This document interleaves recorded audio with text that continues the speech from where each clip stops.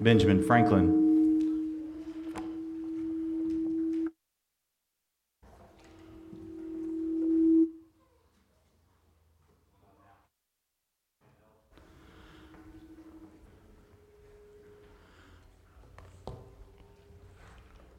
You good, brother? You got it? If not, I'll grab the handheld. Turn to Daniel 7, please, if you haven't already. Benjamin Franklin, great thinker in the colonial days. Big part of founding of the country, Declaration of the Independence, etc. It's been said that he would, though he's not a believer himself, wasn't a believer, hope that was rectified before he died. But it's been said that he would go listen to George Whitefield preach and go listen to him. And knowing that he was not a believer and certainly no evangelical, somebody asked Benjamin Franklin, why do you print so much of Whitefield's sermons?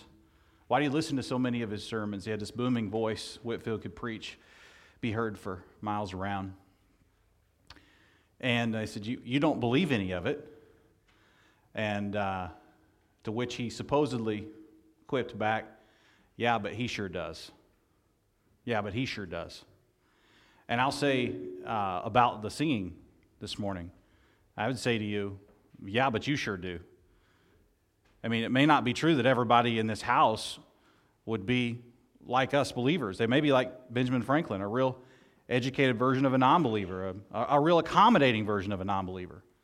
You know, someone that's just, I'm not antagonistic toward evangelicals. They seem to raise nice families and be nice people. I appreciate the culture that they build. Maybe you're not, maybe you're that way. But I say to you as a broken person that has received the gospel of Christ, thinking kindly of Christians is not the same thing as being one.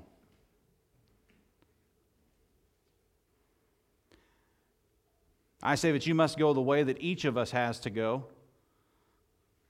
Regardless of what's presented on the outside, you must go the humble way, the way of the cross, of bowing your knee to the Lord and saying, I receive you. The Bible says that to all who receive Him, it gives the right to become children of God.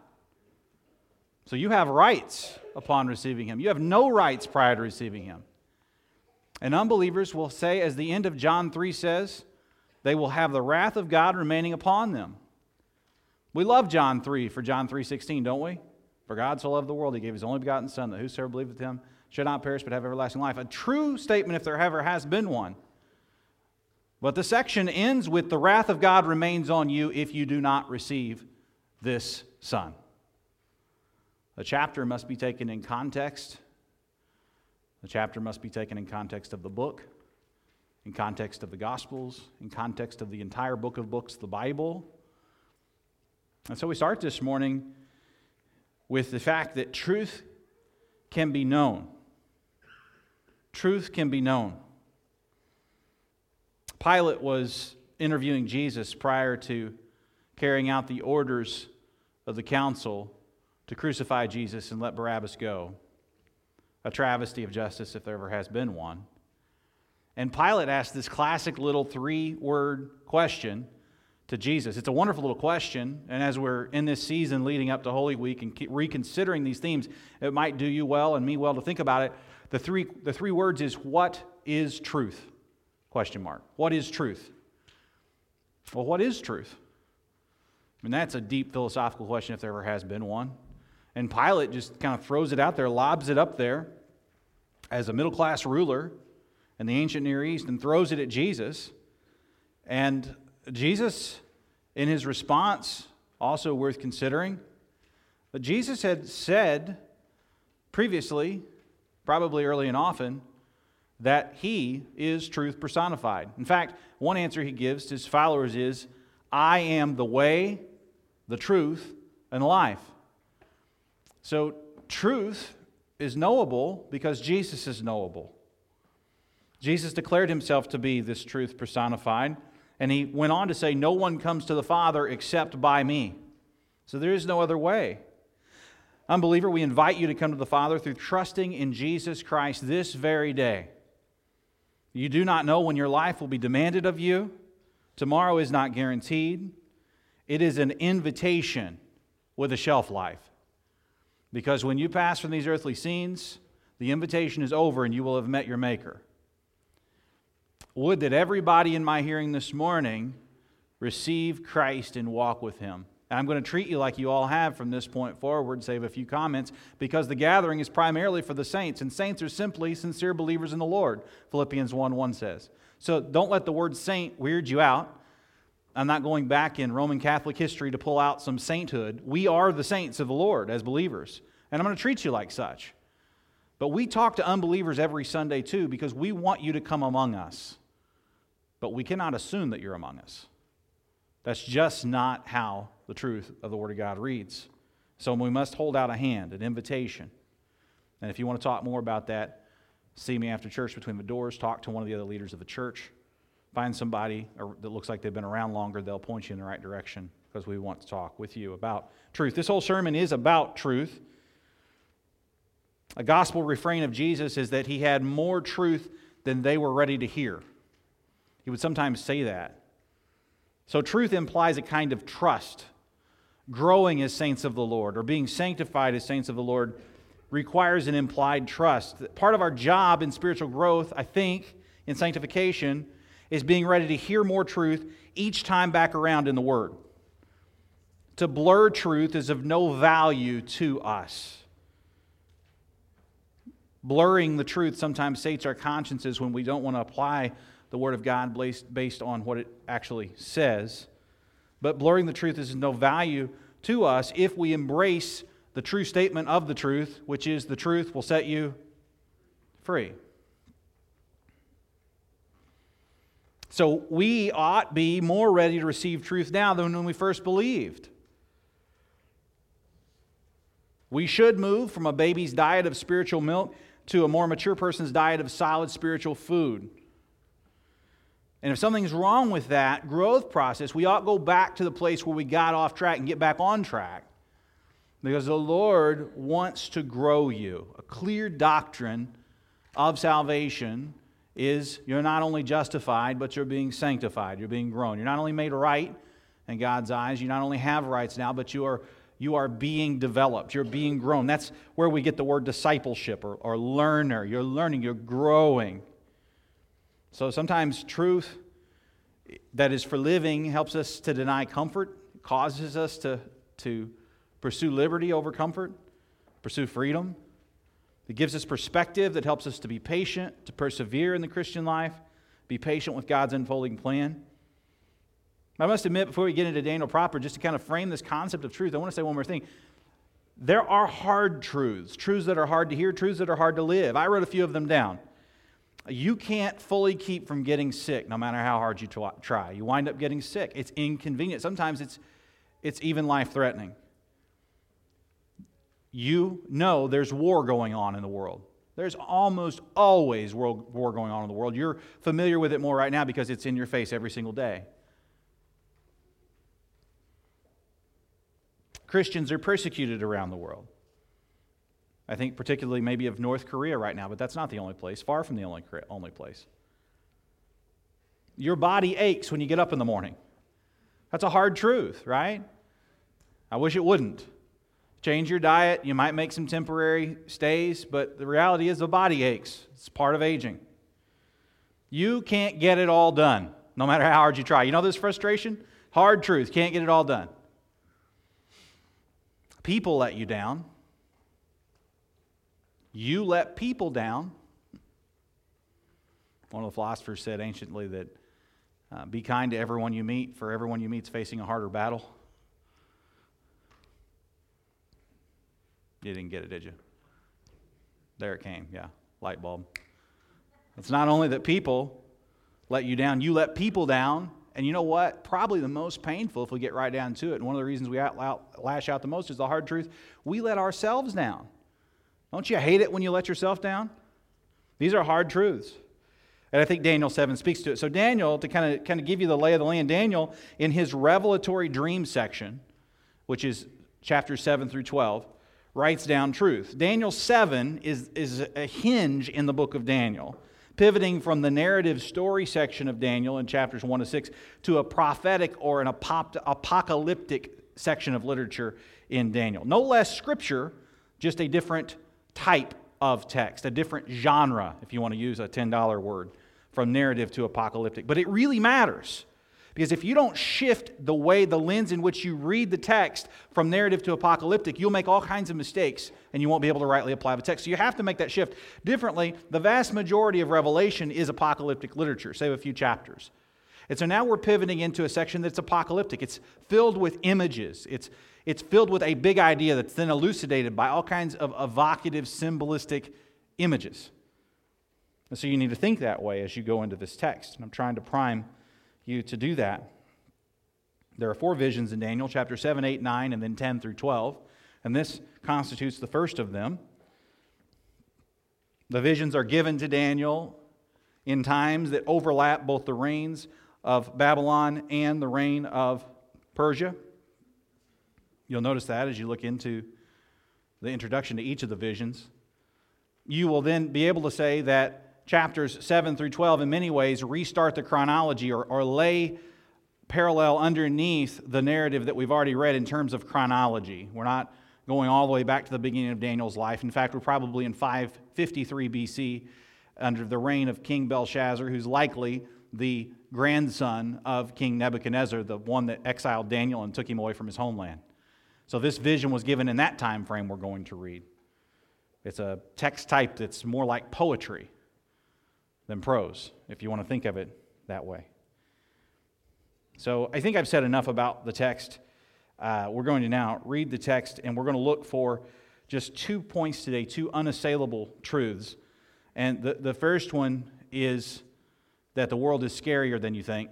And the second one that'll come in verses 9 through 14 is the Savior's stronger than you think. So the world is scarier than you think, verses 1 to 8, and the Savior's stronger than you think, verses 9 to 14. So here we go, Daniel 7, verses 1 to 14. This is God's word. In the first year of Belshazzar, king of Babylon, Daniel saw a dream and visions of his head as he lay in his bed. Then he wrote down the dream and told the sum of the matter.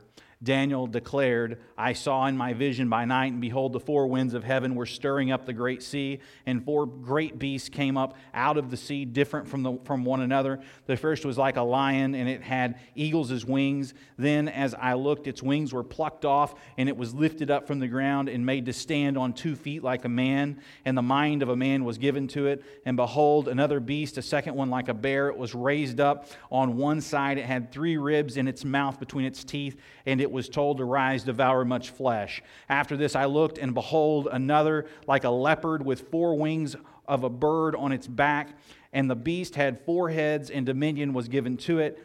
After this I saw in the night visions, and behold, a 4th beast, terrifying and dreadful and exceedingly strong. It had great iron teeth. It devoured and broke in pieces and stamped what was left with its feet. It was different from all the beasts that were before it, and it had 10 horns. I considered the horns, and behold, there came up among them another horn, a little one, before which 3 of the first horns were plucked up by the roots. And behold, in this horn were eyes like the eyes of a man, and a mouth speaking great things. Verse 9. As I looked, thrones were placed, and the Ancient of Days took his seat. His clothing was white as snow, and the hair of his head like pure wool. His throne was fiery flames. Its wheels were burning fire. A stream of fire issued and came out from before him. 1,000,000 served him, and 10,000 times 10,000 stood before him.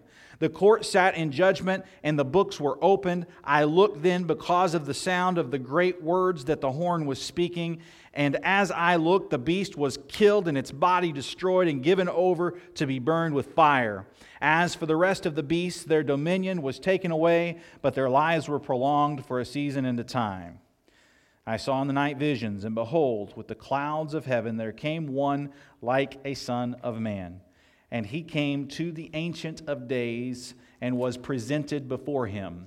And to him was given dominion and glory and a kingdom that all peoples, nations, and languages should serve him. His dominion is an everlasting dominion, which shall not pass away, and His kingdom one that shall not be destroyed. May God bless the reading of His word and administer grace unto those who hear. Our first unassailable truth from this text, a truth for living, is the world is scarier than you think. The world is scarier than you think. In fact, humanity is less redeemable than you might imagine because the world is filled with humans and the world is scarier than you think. This should speak to the doctrine of total depravity, and it should hit close to home as we consider the truth of this text. Perhaps this is not a hard sell to you, that the world is scarier than you think. Given the nature of recent events, you're probably more attuned to the scariness of the world today than you were, say, even 6 or 12 months ago. But the world is full of scary events and is a scary place, in no small part than because of power grabs. Humanity, in its more base sense, is constantly vying for position and power. Unfortunately, sometimes that leaks into the church, right? Humility commands different. It shouldn't be that way for us. Worldly ways can be quite discouraging. Some can't embrace the truth of the bad. Some of you struggle because you see the world through rose-colored glasses. And to an extent, this is a good thing. It is good to be able to see more of what the Lord is doing in the world than what the enemy is doing in the world. However, until the Prince of Peace comes in, consummates His kingdom, there's a lot of things that the enemy is doing in this world, flailing around. And to put our fingers in our ears, not to hear, to close our eyes, not to see, does not make it any less true that the world is scarier than you might want to think.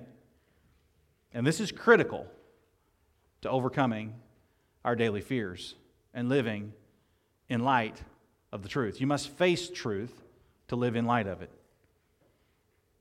Some cannot embrace the truth of the good. All they see is bad. In Daniel 7, 1-8, really Daniel 7 as a whole balances this out because it shows us both. But Daniel 7, 1-8 shows us just how bad it can be. Daniel is asleep in his bed in Babylon. He's in his room. So picture yourself in a room, asleep.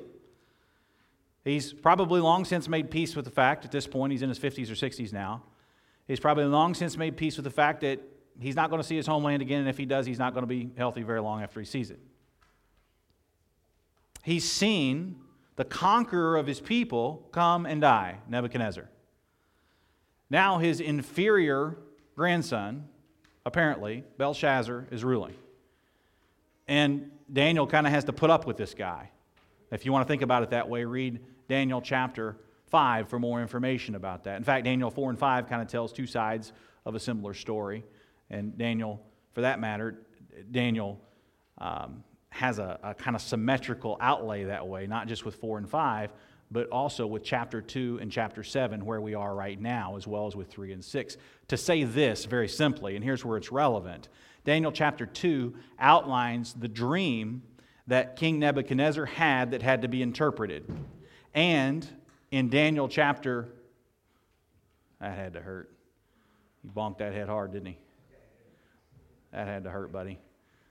I've done that before. One of our kids bonked their head on a pew. It's hard. God help him.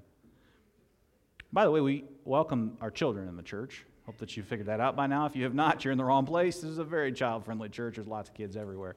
But pray that he's okay. Now, what I want to say about Daniel 2 and 7, the way that it links together, is that Daniel 2 outlines the dream of Nebuchadnezzar, which Daniel then interprets for Nebuchadnezzar. You may be remembering this. Now here's Daniel having this dream under the domain of a different king in the same empire, Babylon. He's having this dream, and he needs it interpreted. It's a dream of similar content, though, because of the 4 kingdoms. Now, I toyed with preaching all the way through Daniel 7 today, but as I saw the volume of the content, I thought, no, let's make it two sections. Let's break it off at verse 14. However, you would profit from reading the end of Daniel this afternoon, not only to prepare for the next sermon, but also to get the full interpretation, divine interpretation of Daniel 7, 1-8, because it gives a divine narration of how to interpret this. But I'm basically going to give you that in a whip stitch anyway, since we're not reading through the end. So let me do that. As best as we can tell, insofar as it creates a chronology, and more about that in a minute, what you find in verses 1 through 8, in this dream of Daniel that shook him out of his sleep, and that he wrote the summary of down, what you find is 4 great beasts coming from the 4 ends of the sea. Now, the sea is the definition of scary in ancient literature, and it's no different in biblical literature. The sea is a scary place, and it still is, really. I mean, you wouldn't want to be just out to sea without a boat. I mean, it's kind of a scary place. It's still scary. But it's not as scary today because of technology, development of ships. You might think you could hop on a ship and sail across the ocean, and you're going to be fine. Back then, this was one of the scariest places to be, even though sometimes you had to be there. So to think of the sea and the taming of the sea and the control of the sea, if you think of beasts in the sea, you don't think of distinguished humanity or spiritual humanity. You think of the basest kind of humanity, beastly humanity coming from, if you look at a compass, the north, south, east, and west ends of the scariest part of the world, which is the sea. So this imagery is to bring to mind fear. It's to tell you the world's a scary place. That's why the first point is saying what it is. It's a scary place. And it's dovetailing out of chapter 2, but it's not chapter 2 because this is Daniel needing interpretation instead of Daniel giving it. And so with the help of God, he does get that. But this scariness of these 4 kingdoms bears thinking about and reflecting on. So if you think of it as we preached back then, we'll do it again now with Babylon and Persia and Greece and Rome. If you think of it that way for a moment, then the north, south, east, and west, then the first would be Babylon. We've already said it. The second sequential king mentioned seems to be Persia. It ate the flesh of the people. Scary. If Babylon's symbol was a lion, then Persia's was a bear, then Greece's was a leopard in this text, perhaps. And we know like Alexander the Great conquered all the way to India and died young, and his kingdom was divided up, and all kinds of stuff happened. Eventually the Roman Empire, likely the 4th beast in this particular description, ruled the world, and the Romans ruled even when Jesus was born. And they ruled the world when Jesus was born in the 1st century AD. So these beasts seem to grow more powerful, and they seem to diminish humanity as created in the image of God. They seem to devalue life, to utilitarianize life, to what they can get out of it as they go, rather than valuing life. It seems to get worse and worse, not better and better in this description. And they thus blaspheme the Creator, the Ancient of Days, that's introduced in our second section of Scripture. 2 scenes in this text, 1 vision. It's one whole vision to Daniel. 2 scenes. I'm breaking that off at verse 9 there, the text does. So this scariness of this, with them devaluing life, even sometimes setting themselves up as gods, is roughing in and rounding out this description of the current and present world order. And horns symbolize power. So when it starts talking about horns, we're talking about rulers, kings, power. And there's this little horn mentioned in verse 8 that really carries a lot of freight later in this chapter and beyond.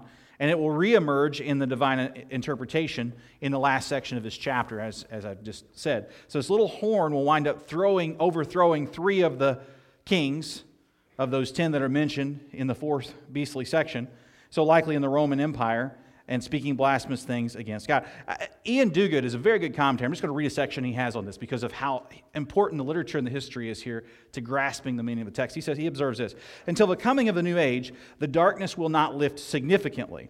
It is therefore better to take the number of the beasts as representing a symbol of completeness rather than a particular number of world empires. On such a view, the message of Daniel 7 is that life in this present age will always be this way until the end of the age. It is striking that the superpowers of our own age still customarily represent themselves by predatory animals. Think of the Russian bear, the Chinese dragon. The beasts of the present world order may change their shape as centuries pass, but their violence and lust for power continues. Nebuchadnezzar turns into a Darius who becomes Alexander the Great, and then an Antiochus Epiphanes, the Seleucid king, who brutally oppressed the Jews in the mid-2nd century BC. These fierce rulers are in turn followed by a Nero and a Domitian. Their fires of persecution continue to be stoked centuries later by the Inquisition. In the last century, we've seen a manifestation of the beast in the persons of Hitler, Stalin, Kim Jong-un, etc. The frightening beasts of this age have been like the gas chambers, the killing fields of Cambodia, Rwanda, They're still tormenting the saints in the Sudan and China and other parts of the world. We mentioned North Korea earlier. The continual presence of the beast in our world ought not surprise us, because every human manifestation of evil is simply a reflection of the work of the great dragon, Satan himself. In Revelation 13, though, and I want you to key in on this because it's important, we're going to see a beast rising from the scary sea, representing the persecuting power of the Antichrist. A beast that combines aspects of each of Daniel's creatures into one, a lion, bear, leopard with 10 horns. Whatever our location in space and time, frightening monsters array themselves against the Lord and His anointed. We inhabit a world in which there is good reason to have trouble sleeping at night sometimes.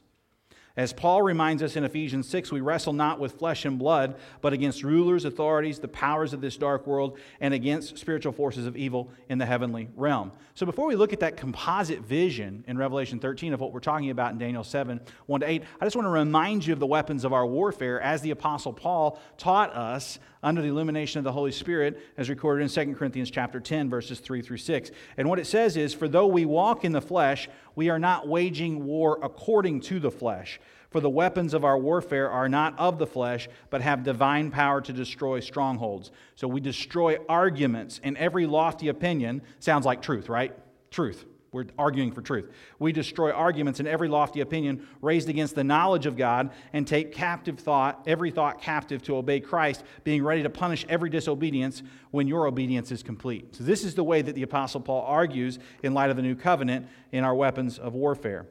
But Revelation 13, 1-4 shows this composite beast vision, a force to be reckoned with across time, because really of the trans-temporal or the across-time nature of apocalyptic literature and the elasticness of apocalyptic literature across time. It has a certain elasticity, one argues. So here, Revelation chapter 13, verses 1-4, because I think it'll help you here.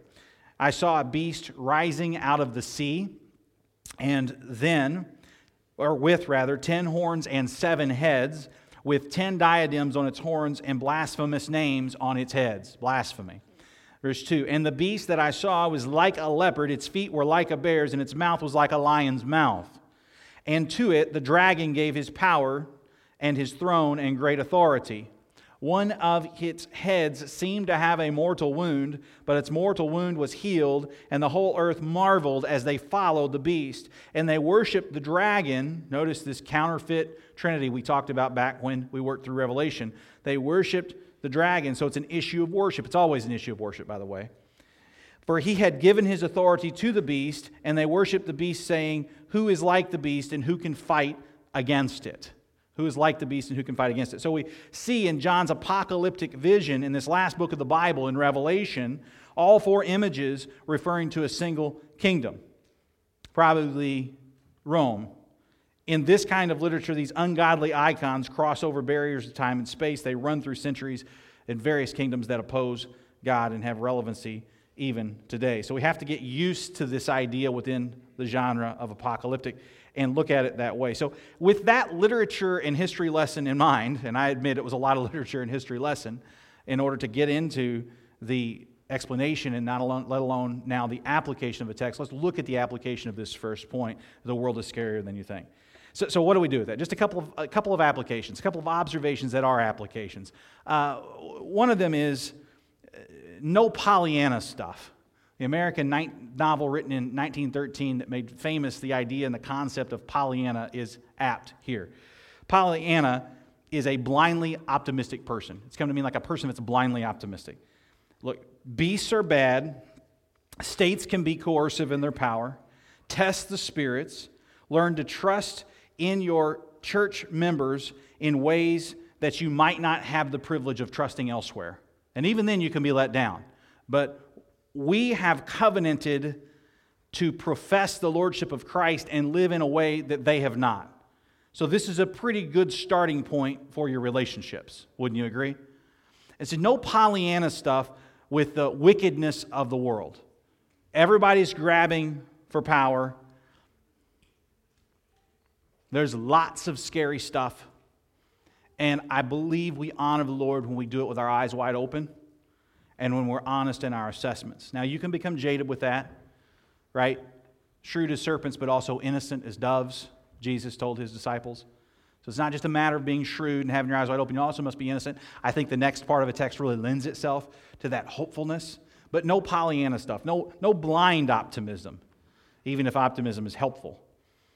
Another application, I think, is it's not just that governing authorities trend badly, but people trend badly.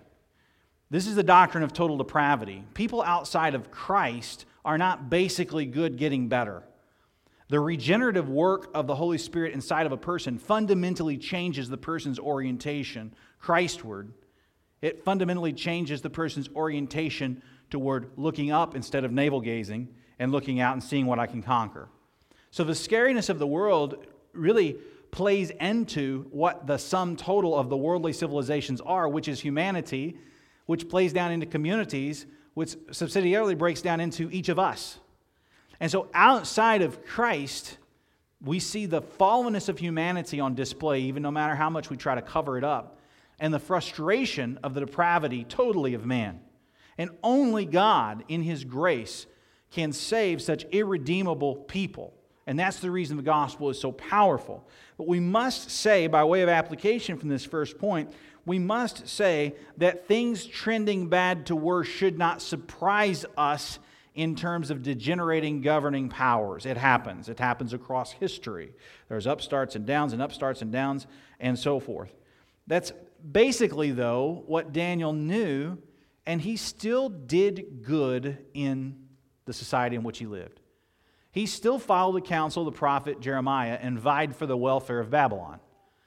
So there's something there. There's something for us as sojourners, as strangers and exiles, to use the language that Peter co-opts from the Old Testament, as Christians of a new covenant, operating in the local church, making a difference, though, in the world around us. There is something there that Daniel can instruct us about, particularly because he did a whole lot of good in this really raunchy government. He really did. Did a lot of good. So, in that sense, we can learn. An application also is, and I already alluded to it, but I'll say it plainly, the world is full of power grabs we should not be. Our unity depends on spiritual fruit. We are more than conquerors in the Christ that is elucidated in the next 6 verses. We pursue unity of a spirit through the bond of peace. If we bite one another, Galatians says, and keep biting one another, we should not be surprised when we devour one another. The Christian ethic calls us not to live the way that these beasts live. We are being made into a truer, original form of humanity because of the regenerative work of the Spirit inside of each of us. So power grabs should be looked at as opportunistic nonsense for us as Christians, particularly in the church.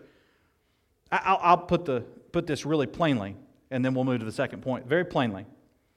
You cannot speak truth to power if you yourself are power hungry. You cannot speak truth to power if you yourself are power hungry. Charles Spurgeon made it very well known when he taught in his pastor's college and to the believers that he taught that the political realm will always overpromise and underproduce to you. Vest not yourself in it, however much benefit you find in being faithful to serve in it. And so, I think John 16:33 probably hinges our 2 points the best. Think of that verse that many of you perhaps have memorized across time. It says, in this world you'll have troubles, you'll have tribulation. That's the first part of his text. But the second part of his text is, take heart, I have what? Overcome the world. So this is our second point then. After troubles is the overcoming. It's a microcosm of the entire of the visions in Daniel, and really of the entire plot line of the Bible. It's our second unassailable truth, is that the Savior is stronger than you think. The Savior is stronger than you think. This speaks to the total creative sovereignty of God as your maker, and it also speaks to the two natures of Christ as both human and divine. At this point, it might just be helpful to reorientate ourselves by reading chapter 7 of Daniel, verses 9 through 14. So let's do that now. It says in Daniel 7, 9 to 14,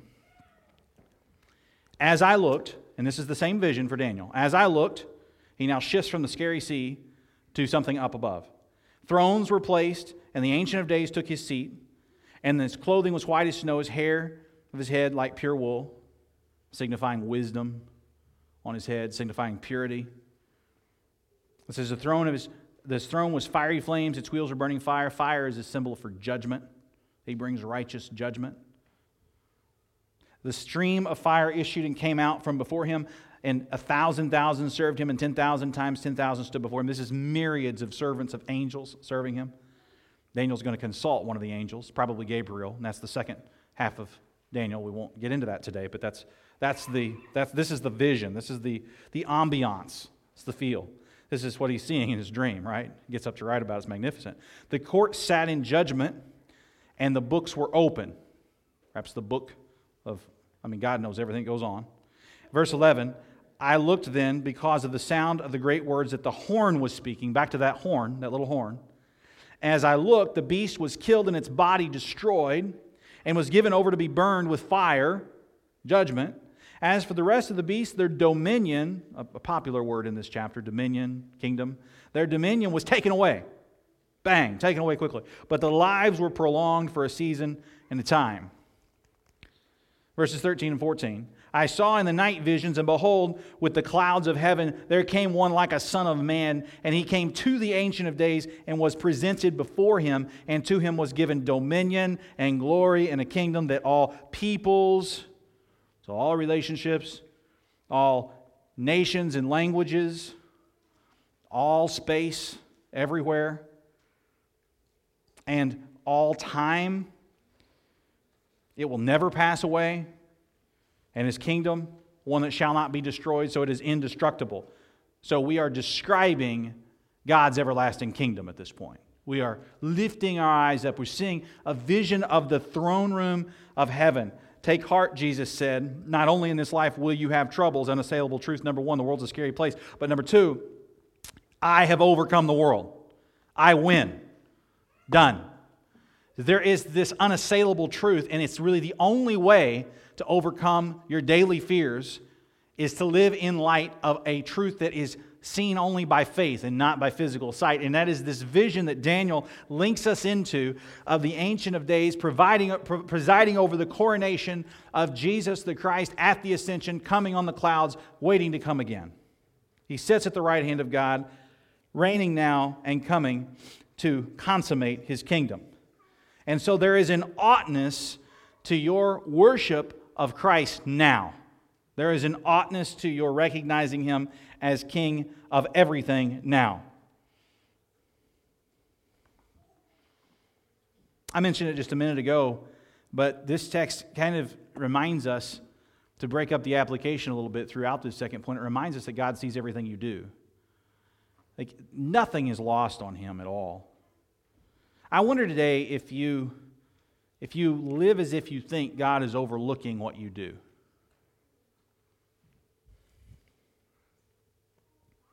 I wonder if you live as if you think that God is overlooking what you do. He isn't. He sees it all. The whole thing. So the beauty for the Christian is that Christ has atoned for your sins. All of them. The ones you've committed, the ones you will commit. The beauty is that that the Lord judges you, God judges you, based on Christ's work on your behalf. That's the gospel.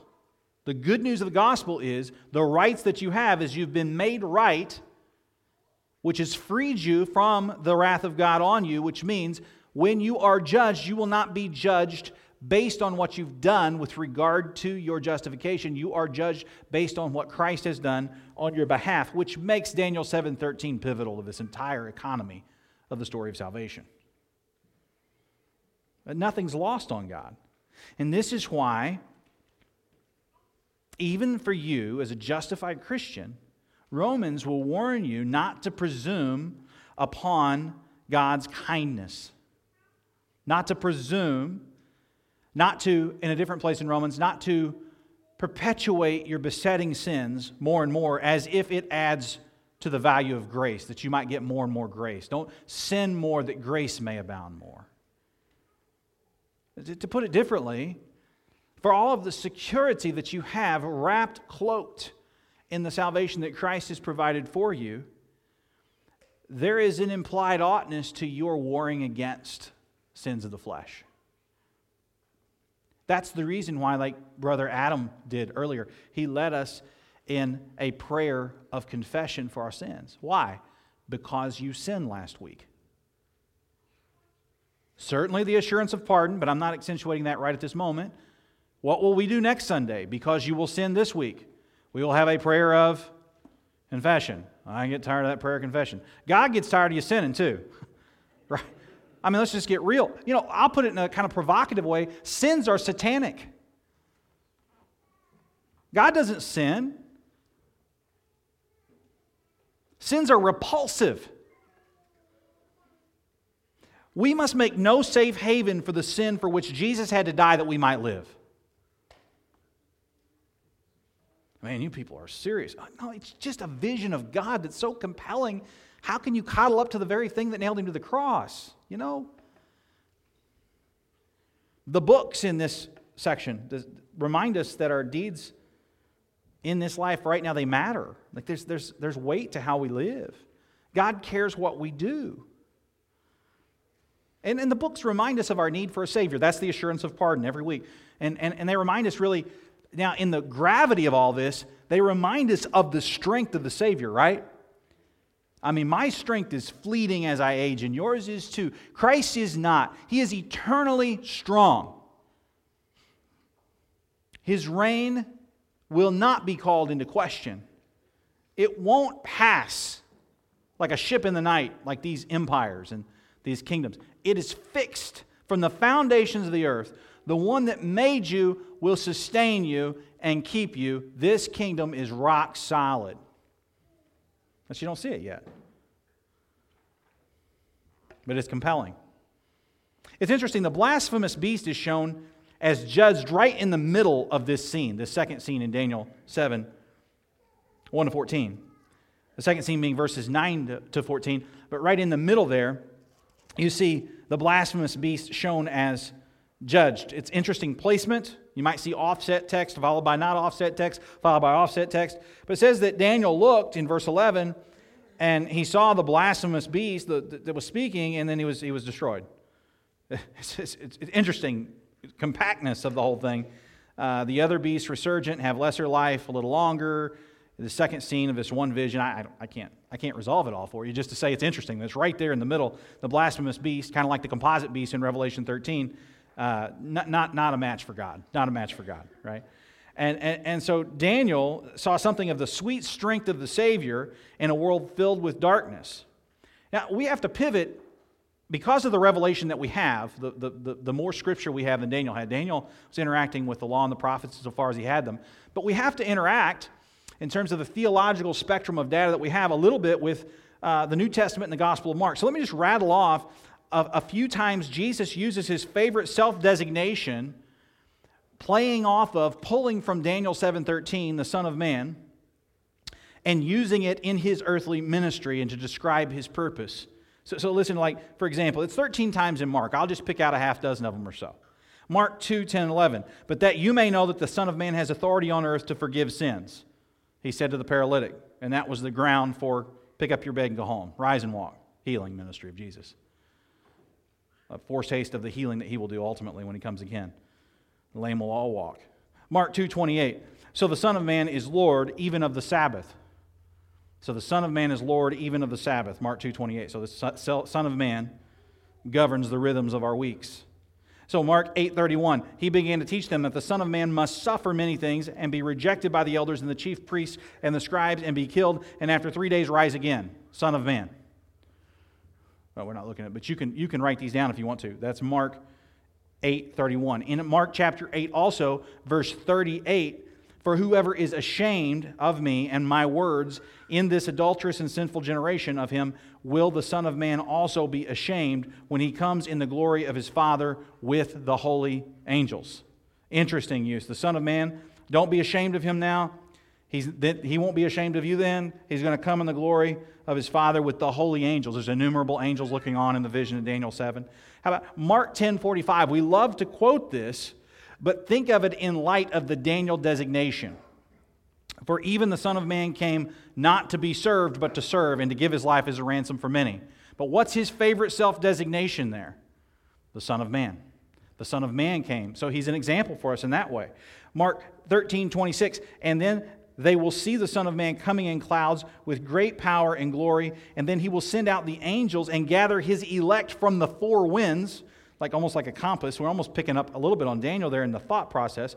From the ends of the earth to the ends of heaven. So they will see the Son of Man coming on clouds. So this is Mark 13:26, and the beat goes on. But this is a worthy phrase, a phrase worthy to be studied, Son of Man, because Jesus is the ultimate man, the God-man. I appreciate what Don Carson wrote about this verse. He said, the expression Son of Man is a Semitic way of saying human being.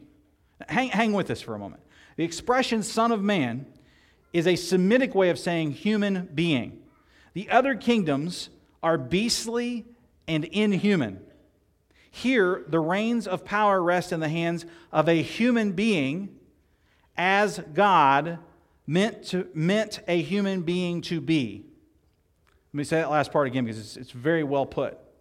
It says, here the reins of power rest in the hands of a human being as God meant a human being to be.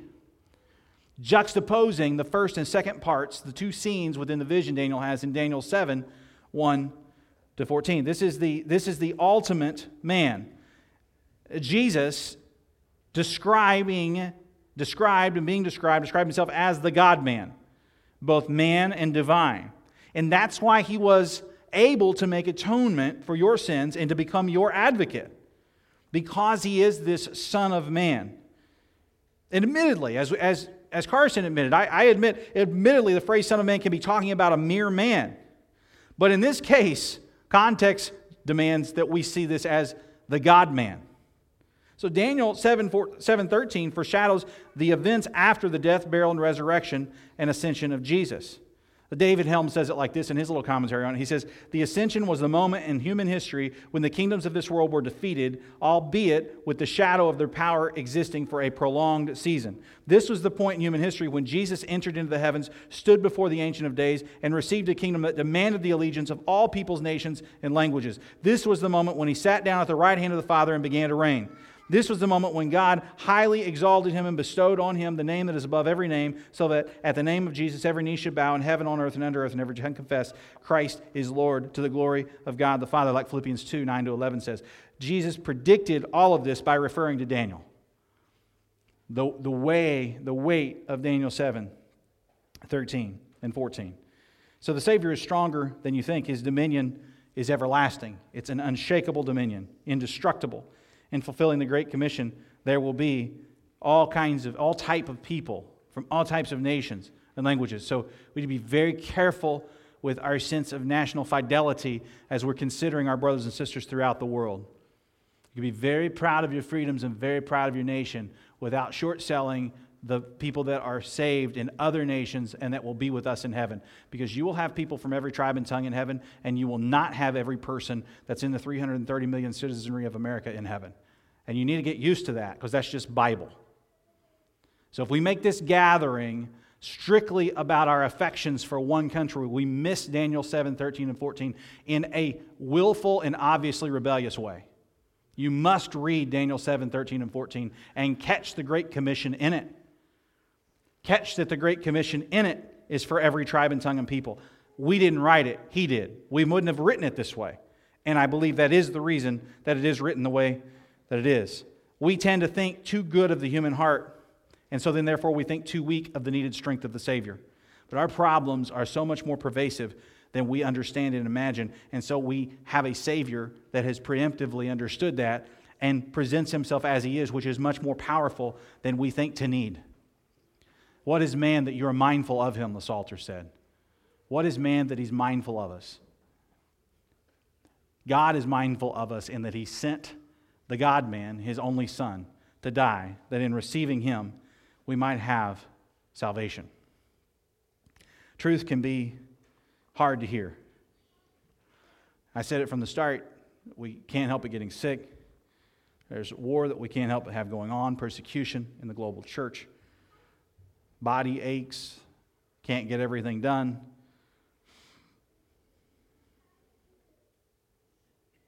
People let you down, you let people down, you let yourself down. So I think this text really helps us by giving us these two unassailable truths and helping us to see a truer, ultimate humanity and where Christ is taking us through His work on our behalf. I think of it like this. We will see the King coming with the clouds of heaven like a Son of Man for His consummation at His second coming, for which we must pray for and hasten the day of, and it will be good. And so with so much bad in the world right now, we need a vision of the good. With so much bad, we need a vision of the good. We need to trust this good Son of Man. With so much ugly in the world, we need a vision of the beautiful. Turn your gaze toward this beautiful Son of Man. Admittedly by faith for now, but your faith will be vindicated with sight one day. So turn your gaze from your navel and from your power grabs and look to the Son and see the beauty of the Son. He is so beautiful. He's what humanity was supposed to be before the fall. He's more than that as the God-man. He is our Lord. And the Ancient of Days presides over this, and it's very good. With so many lies, we need a vision of the truth. So follow total truth personified, this Son of Man, Jesus Christ. I plead with you this morning to put your trust in the Son of Man for your salvation. Nothing else will satisfy you. And the Son of Man is not asking you to go where no man has gone before. He went before us in this mission, in this great commission. He gives us the strength to labor, to present everyone mature in Christ. He gives us this strength for this. It is His energo, His power. He's a Savior leading you down paths of righteousness for His name's sake. In conclusion, consider Mark 14, where Jesus uses His self-designation when He's on trial before the Jewish council. He essentially seals His conviction by quoting Daniel 7:13. Listen for it. And the high priest stood up in the midst and asked Jesus, "Have you no answer to make? What is this that these men testify against you?" But He remained silent and made no answer. Again the high priest asked Him, "Are you the Christ, the Son of the Blessed?" And Christ said, "I am." And then He pontificates briefly. "And you will see the Son of Man seated at the right hand of power." You can almost just see their faces exploding at this moment. And you will see Daniel 7:13 coming with me. I'm the fulfillment of this prophecy. He fully self-consciously knew what he was saying. And he said it anyway. What courage. What an ultimate man. Not weak, but strong. You'll see the Son of Man seated at the right hand of power and coming in the clouds of heaven. And the priest tore his garments and said, "What further witnesses do we need? You've heard this blasphemy." Strange use of language in the face of blasphemous beasts, isn't it? What's your decision? They condemned Him, deserving death. And they spit on Him, they covered their faces, they strike Him, they say, "Prophesy now, Jesus." And He just, like a lamb that could have been a lion in that moment, goes like a lamb to the slaughter, goes to the cross. And He received the blows. And there's no other way that the scariness of this world could be usurped with the strength of the Savior, but through the cross. It's for you. Let's take a half minute and ponder that self-designation, this glorious truth.